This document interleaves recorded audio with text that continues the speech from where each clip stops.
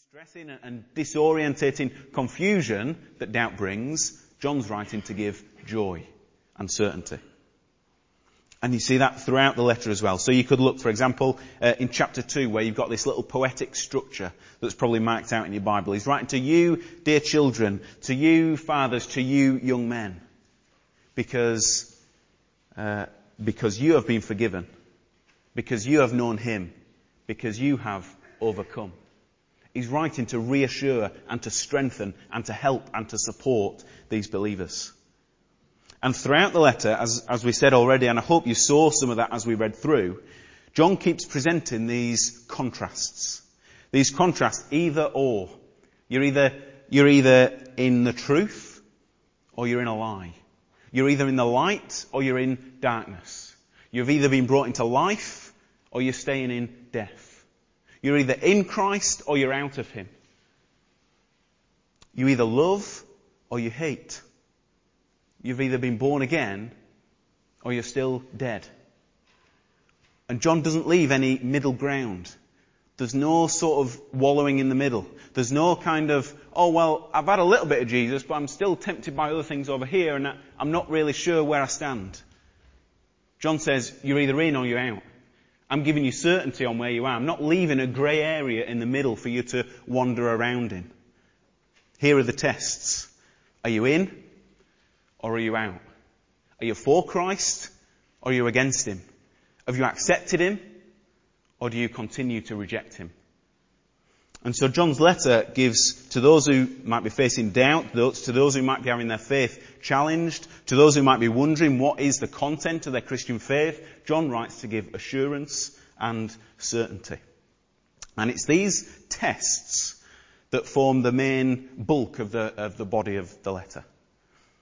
Now, I'd like to use an illustration to show how I mentioned the difference between Paul's writing, which perhaps we're more used to discussing and studying, and the way John writes. So let's say Paul's writing is like a chain, and he makes his first argument, which is the first link in the chain. And then onto that first argument, he adds another piece of information or another doctrine. And then onto that, he adds another piece of application to your life. And then onto that, he adds another linked doctrine or truth that stems from that. And in this way, Paul seems to build up a chain of arguments. And you can pick any one of those arguments and you can study it and you can look at it and you can see how it applies and what it teaches us. Or you can look at the chain as a whole and you can see how all these arguments sling together. And the strength of the chain as a whole depends on the strength of any one of the individual arguments. Now, with John, he writes differently. Instead of picturing a chain with linked arguments all in series, what I want you to think of is these tests acting like strands of a rope. And as you look at this rope from one side, you see first strand A. But then as that strand weaves inside the rope and round the back, then a bit further below it, you see strand B. But then after a while, strand B sort of weaves back into the rope and out round the back. And then you can see strand C. And so on. And as you look down the rope, at different points down the rope, you're seeing different strands. But each of these strands run all the way down the rope. And the strength of the rope is seen not by analysing each individual test or argument, but the strength of the rope is taken only when all the strands weave together and each one supports the next, and they're all taken as a whole. And so I want to group these tests that John makes, and I've grouped them into three strands, as it were. The strand which is a test about what you believe. The strand which is a test about how you live, or more specifically, how you live with relation to sin and righteousness. And the third strand which is a test about how do you love. How do you love your brothers and sisters in the church? And these strands, we can't separate them out and view them as a singularity. Because they're part of John's letter and the way John's writing, they're intended to be interwoven, one supporting the other. And the strength of the whole depends on the strength of these interwoven strands working together. And so we can't just take the test of belief, for example, and focus on that one alone. We've got to view the test of belief in light of the way it interacts with the test of living. and the way that that interacts with the test of loving. Okay. So we're going to look at each of these three tests in turn, and we're going to start with the test of belief. But not because that's the first link in the chain, or anything like that. Not because it's the most important, not because it's the one that John spends most time on. Perhaps though just logically because what we believe affects what we do. And so logically we could start by considering what we believe. And also, actually it does crop up fairly early in the letter, so it seems like a good place to start as we review 1 John as a whole. So first then, this test of belief. If you're a real Christian, there will be a test of what you believe. Now, in 1 John chapter 1 verses 5 to 9, at the end of this first chapter, John seems to be dealing with some of those outside influences that might attack the Christian faith. Now, he's probably referring to some sort of false teaching of some kind here. He's saying, look, consider those who claim that such a thing. He's saying those who claim that they have fellowship with God and yet do other things. Those who claim that they have no sin and yet. Those who claim that they have never sinned and yet. And so although John doesn't specifically name these false teachers, it seems, reading between the lines, that he's dealing with probably a false teaching that was infiltrating the church. And he says, look, these people, they're claiming one thing, but their lives demonstrate that they either don't really believe it, or it demonstrates that their teaching is erroneous, or it demonstrates that they're deceiving themselves. Look at verse 8. If we claim to be without sin, we deceive ourselves. Look at verse 10. He says, if we claim we have not sinned, we make him, that is God, we make God out to be a liar, and his word has no place in our lives. These people seem to be claiming that for them, sin wasn't really an issue. To be a Christian, you don't really have to deal with the problem of sin because, in actual fact, they would say, sin's not really an issue anyway. Sin's sort of old hat. It's too low for us. We're not really concerned with sin. We're above all that now. Unfortunately, it doesn't take much imagination for us to wonder how exactly that teaching might have sounded. Because today, even today, you might hear similar teaching along the lines of, well, you do what's right for you in your life. Don't worry about what other people say. Don't worry about some old ancient rules that aren't really relevant anymore. You might hear people saying, look, it's not so much a decision about deciding between right and wrong as if there's only one path you can take. No. It's all about just what's right for you. And maybe what's right for you might be different in another culture or another time or another place. And no, we don't deny the Bible. But we're just updating things. We're just approaching things with a modern mindset. And in such a way, people can easily disregard the truth of sin. Other people might say, yeah, we know the Bible calls certain things sinful. But don't you realize how long ago the Bible was written? And it just seems to reflect the culture that it was written in. And today we've got to rewrite things to reflect the culture that we live in. Or even the opposite can be true. Where a church might teach that sin has a particular focus in one area of life. Perhaps just sexual immorality. And there's such an intense focus on this is what sin is, that it leads the congregation, it leads the followers to believe that, okay, so if you've not got those sort of sins, then we're not sinful. And really the only people who are sinful, the only people who do need saving, are those people who have those issues with sin. And it can lead people to develop a type of Christianity that doesn't deal properly with the reality of sin in their own lives.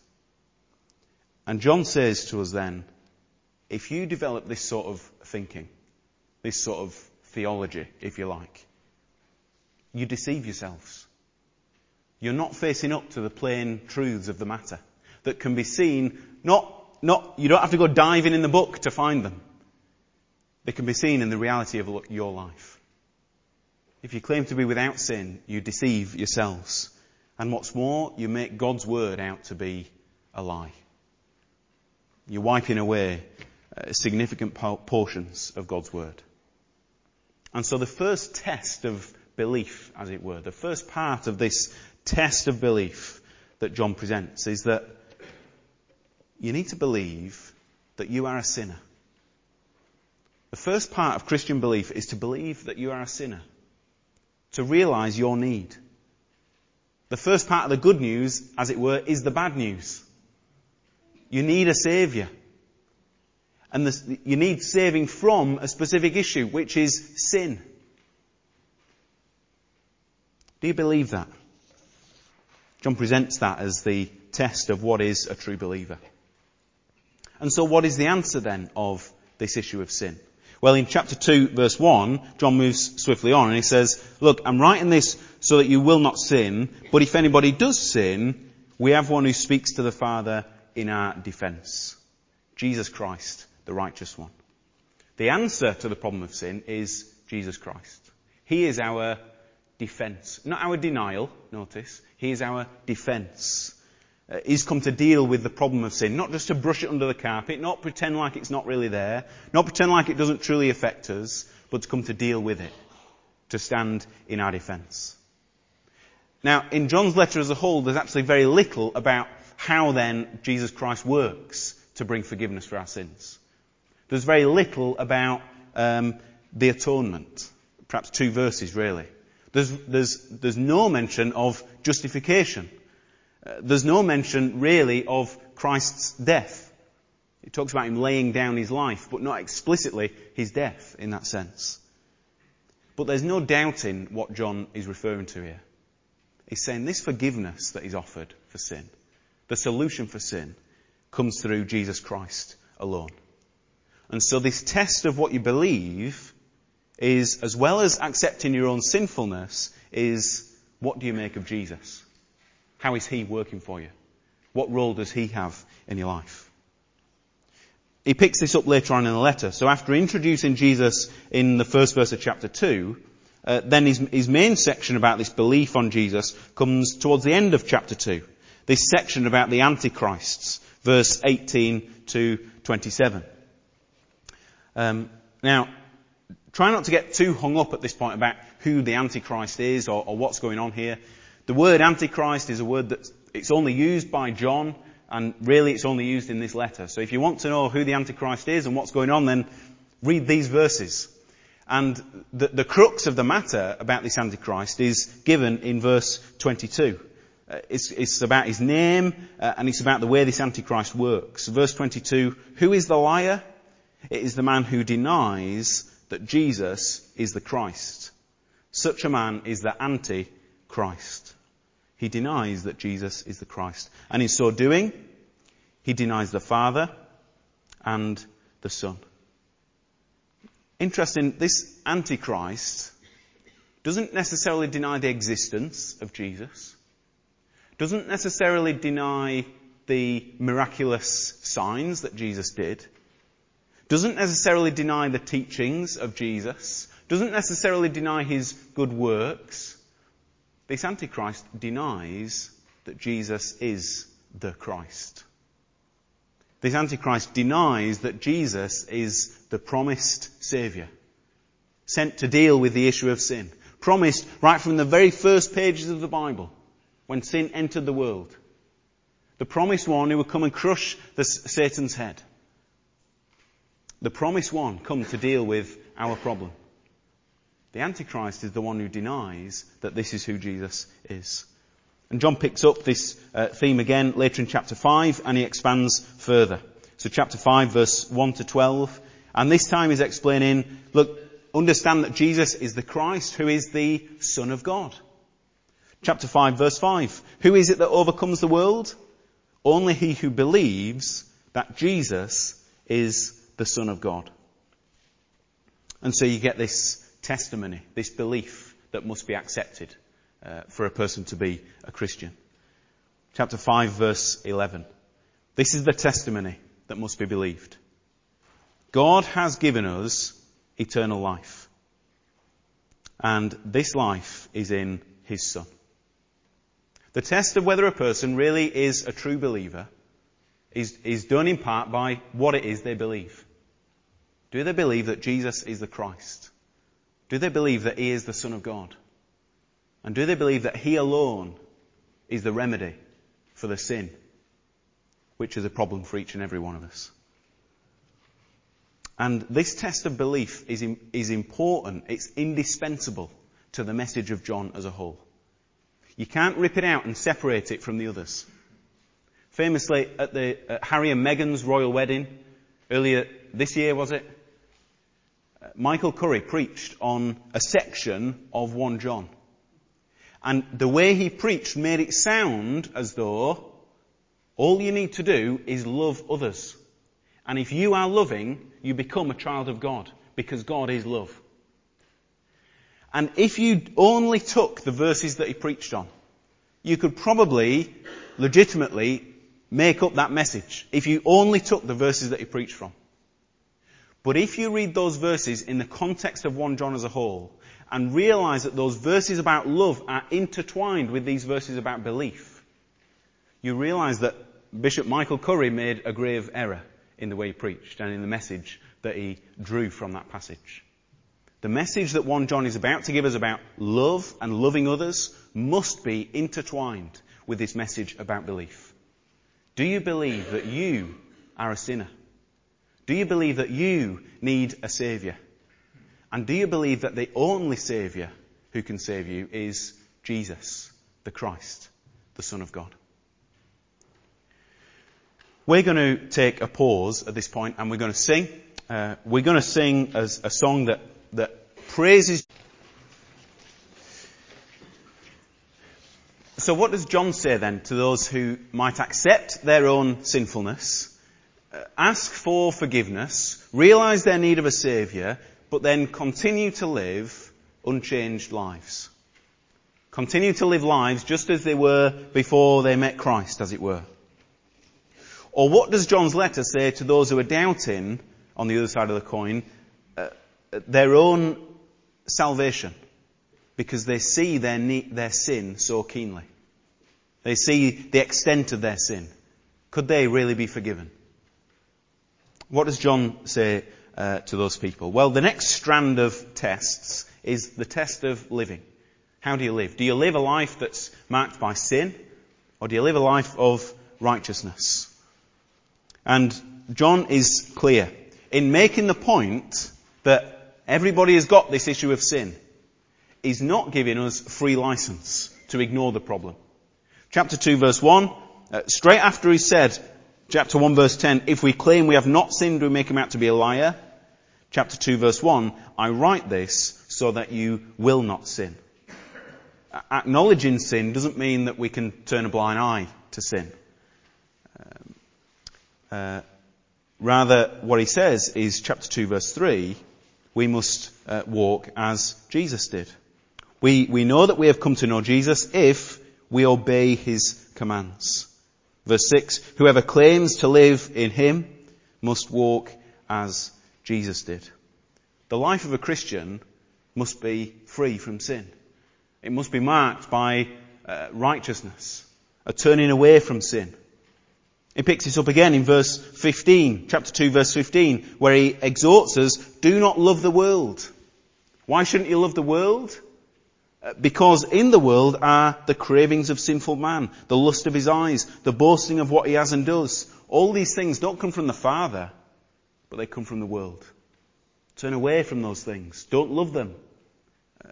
Turn away from sin. And perhaps he makes his case most severely in chapter 3. Look at verse 6, chapter 3 verse 6. No one who lives in him keeps on sinning. No one who continues to sin has either seen him or known him. Look at verse 9. No one who is born of God will continue to sin, because God's seed remains in him. He cannot go on sinning because he has been born of God. And that idea is repeated again at the end, chapter 5, verse 18. And so to those people who claim to be Christians, who claim to have asked for forgiveness, who claim to have repented of sin, and yet live an unchanged life, John's message is abundantly clear. It's It's uncompromising. It's unswerving. It leaves no middle ground for them to stand in. It doesn't give an inch. He says if you're a Christian, if you're a follower of Christ, it must be shown in your life. It must be shown in the way you live. It must be shown in the way you turn from sin and seek to live a righteous life. There is no fellowship between God, who is light and purity and holiness and righteousness. There is no fellowship between him and the sin, the dirt, the darkness, the filth in our lives. In fact, the only fellowship that a person who lives in sin has is that fellowship they have with the devil himself, the father of lies, the prince of darkness. John's message is uncompromising. And so perhaps if you're a Christian who has been flirting with sin, ignoring the severity of sin, these verses will come as a challenge, a wake-up call. Are you as genuine in your faith as you really claim to be? Is Christianity what you really expected it to be? These calls are complete and entire. They call for your whole, not just part of you. But what comfort then do these verses, what help, how do these verses support John's aim of giving us assurance? How do these verses support John's aim of bringing joy? How do these verses support the doubting Christian whose conscience sears their minds with a recollection of sin? What's John doing writing such uncompromising verses as these if his aim is to try and encourage struggling Christians? What's he doing? How can he possibly align the two? It might help to clarify how John sees Christianity working. You see, our view of Christianity can, not always, but often become very transactional. We come to Jesus, we offer him our repentance, our lives, our service, whatever you might like to say. We offer him our belief, and in return he offers us eternal life. It's a very transactional sort of thing. Only this transaction isn't a sort of once done for all. It's kind of you do it once and then, in order to stay in the deal, you've got to live a life of service to Christ. You've got to live a life of righteousness. It's a bit like going to buy a brand new car. So you turn up to the showroom and you put down your deposit. That's like your belief in Christ. And what do you get? You get the car. But you only get to keep the car so long as you keep paying the monthly payments. And it's easy for us to fall into a trap of thinking about Christianity in this way. Very transactional. We offer Christ something, he offers something in return. We offer him our service and our love, he offers us eternal life. But that's not the language that John uses. John uses language that is much more about relationship. So, chapter 1 verse 3, he says, "We are proclaiming to you what we have seen and heard," that is about Jesus, "so that you also may have fellowship with us, and our fellowship is with the Father and his Son." We're proclaiming to you Jesus so you can have this relationship, this fellowship. Even in these tests that are brought in, chapter 2 verse 3, we know that we've come to know him if we obey his commands. But look at his language. We know we have come to know him. We know we have come to know him. That's not transactional language. We know that we have received forgiveness, for example. We know we have come to know him. That's relational language. Chapter 2 verse 6, "Whoever claims to live in him must walk as Jesus did." Uncompromising test. But look at the language. Whoever claims to live in him. They live in him. The two become one. A Christian united to Christ. We live in him. Even those difficult verses in chapter 3. Look at verse 9. "No one who is born of God, born into the family, will continue to sin because God's seed remains in him." It's not just the Christian remaining in Christ. Now it's God's seed remaining in us. God dwelling in us, being born into his family. And it's these truths which cause John to have paused at chapter 3 verse 1. He just seems to pause halfway through what he's writing and says, whoa, how great is the love that the Father has lavished on us, that we should be called children of God. That we should be adopted into his family. That we should be made his children.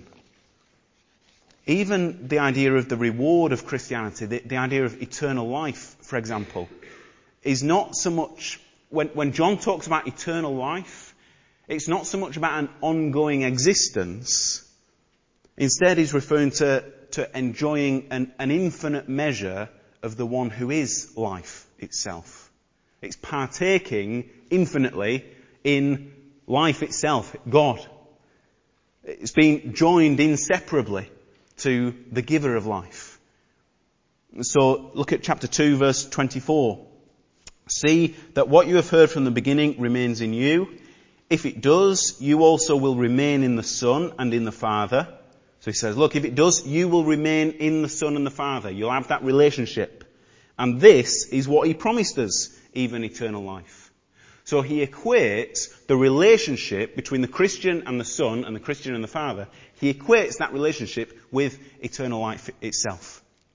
And he does it again in chapter 5. Chapter 5 verse 20.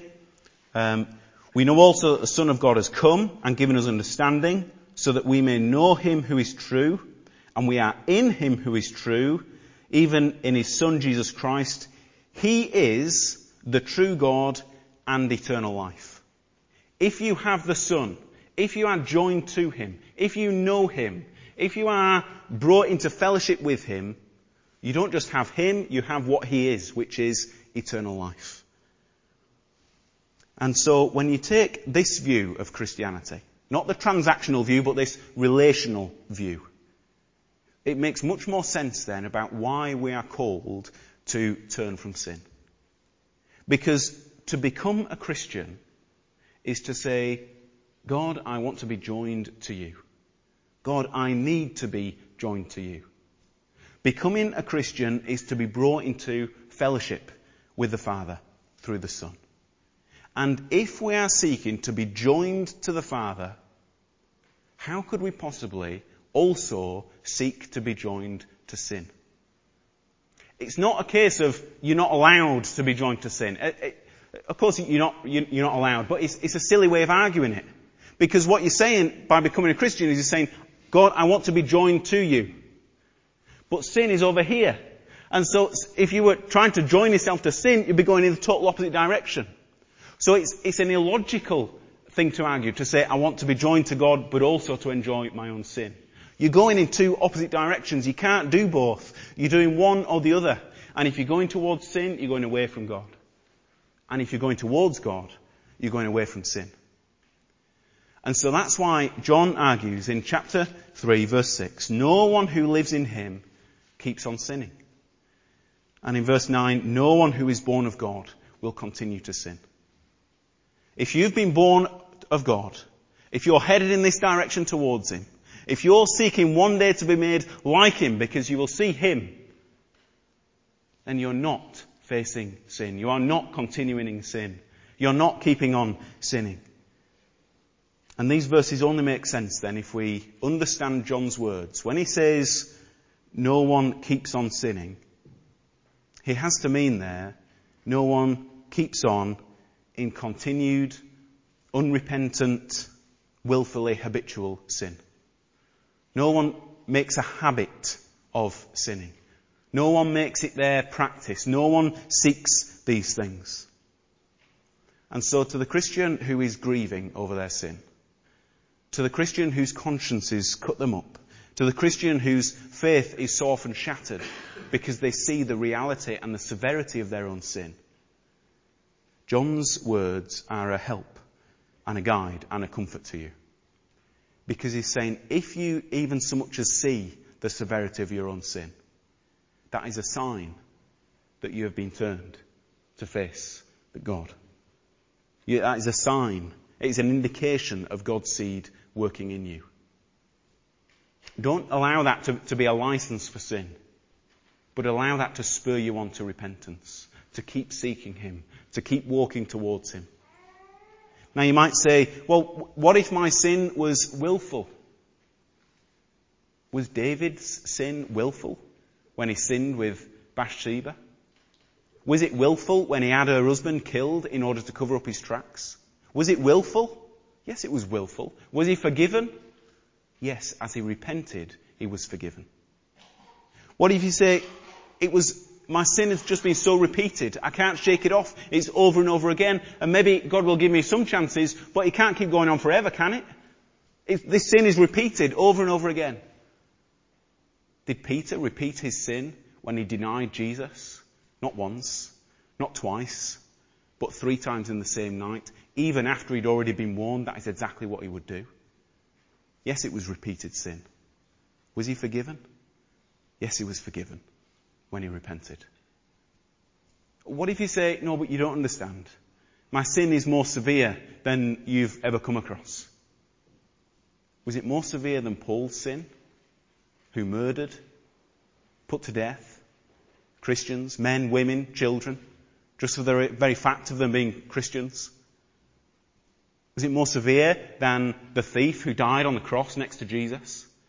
The thief and probably murderer who so much as reached out to Jesus in repentance and didn't have opportunity to do anything to make recompense.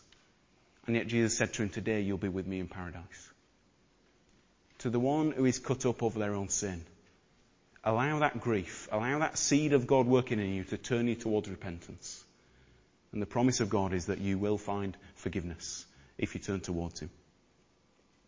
John's test then of whether you're living out the Christian life can be summarised not by making a detailed checklist of what's right and wrong,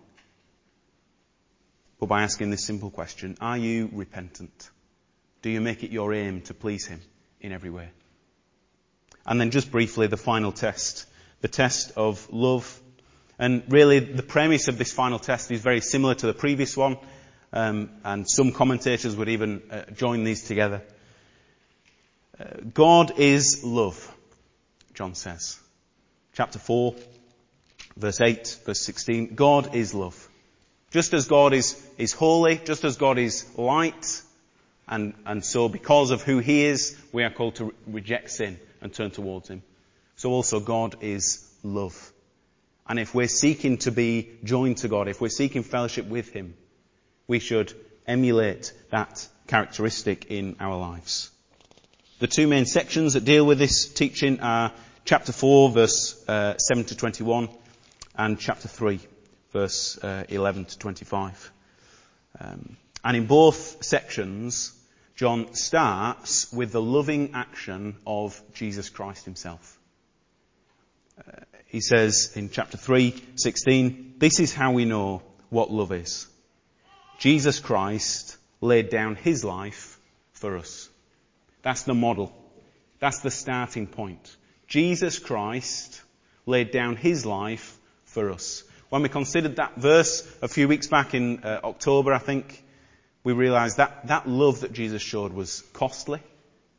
That love was for the benefit of the other, not for the benefit of himself.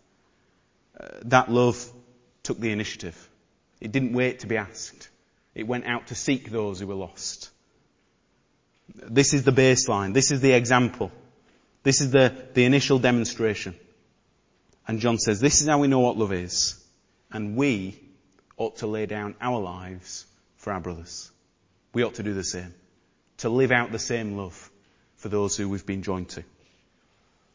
And he makes the same argument in the section in chapter 4. Chapter 4, verse 10. He says, this is love, not that we loved God, but that he loved us and sent his son as an atoning sacrifice. This time the emphasis that John's making is upon the initiative that this love takes. It makes the first move. It seeks to bless others without waiting to be asked. Dear friends, since God so loved us, we also ought to love one another. And even with this third test of John that he puts down, the warnings are just as plain as with the previous tests. So, in 3 verse 14, John warns, we know that we have passed from death to life because we love our brothers. Anyone who does not love remains in death. If you don't love your brothers and sisters, if you don't love your fellow Christians, you cannot be joined to God the Father. You cannot be joined to Christ. Chapter 4, verse 8, whoever does not love does not know God, because God is love. Such is the character of the one whom we are supposed to be in fellowship with. If we don't love our brothers and sisters, how can we possibly claim to love God? And so the test that John leaves us with then is simply, do you love your brothers and sisters? Do you love those beside you in the church? Do you love those across the other side of the world in the church? The same church that you are part of? If you claim to love God, do you love His children? If you claim to love God, do you love His family? Are you in fellowship with them? Are you joined to them? Are you laying down your life for them, just as Christ laid down His life for us? It'd be difficult, really, to overemphasize the significance of the role that the church plays in the life of a Christian. A Christian who's not joined to the church, a Christian who's not part of the church, a Christian who is not loving the church, really has to start questioning what relationship it is that they have with the Father. Because relationship with the Father is relationship with His people.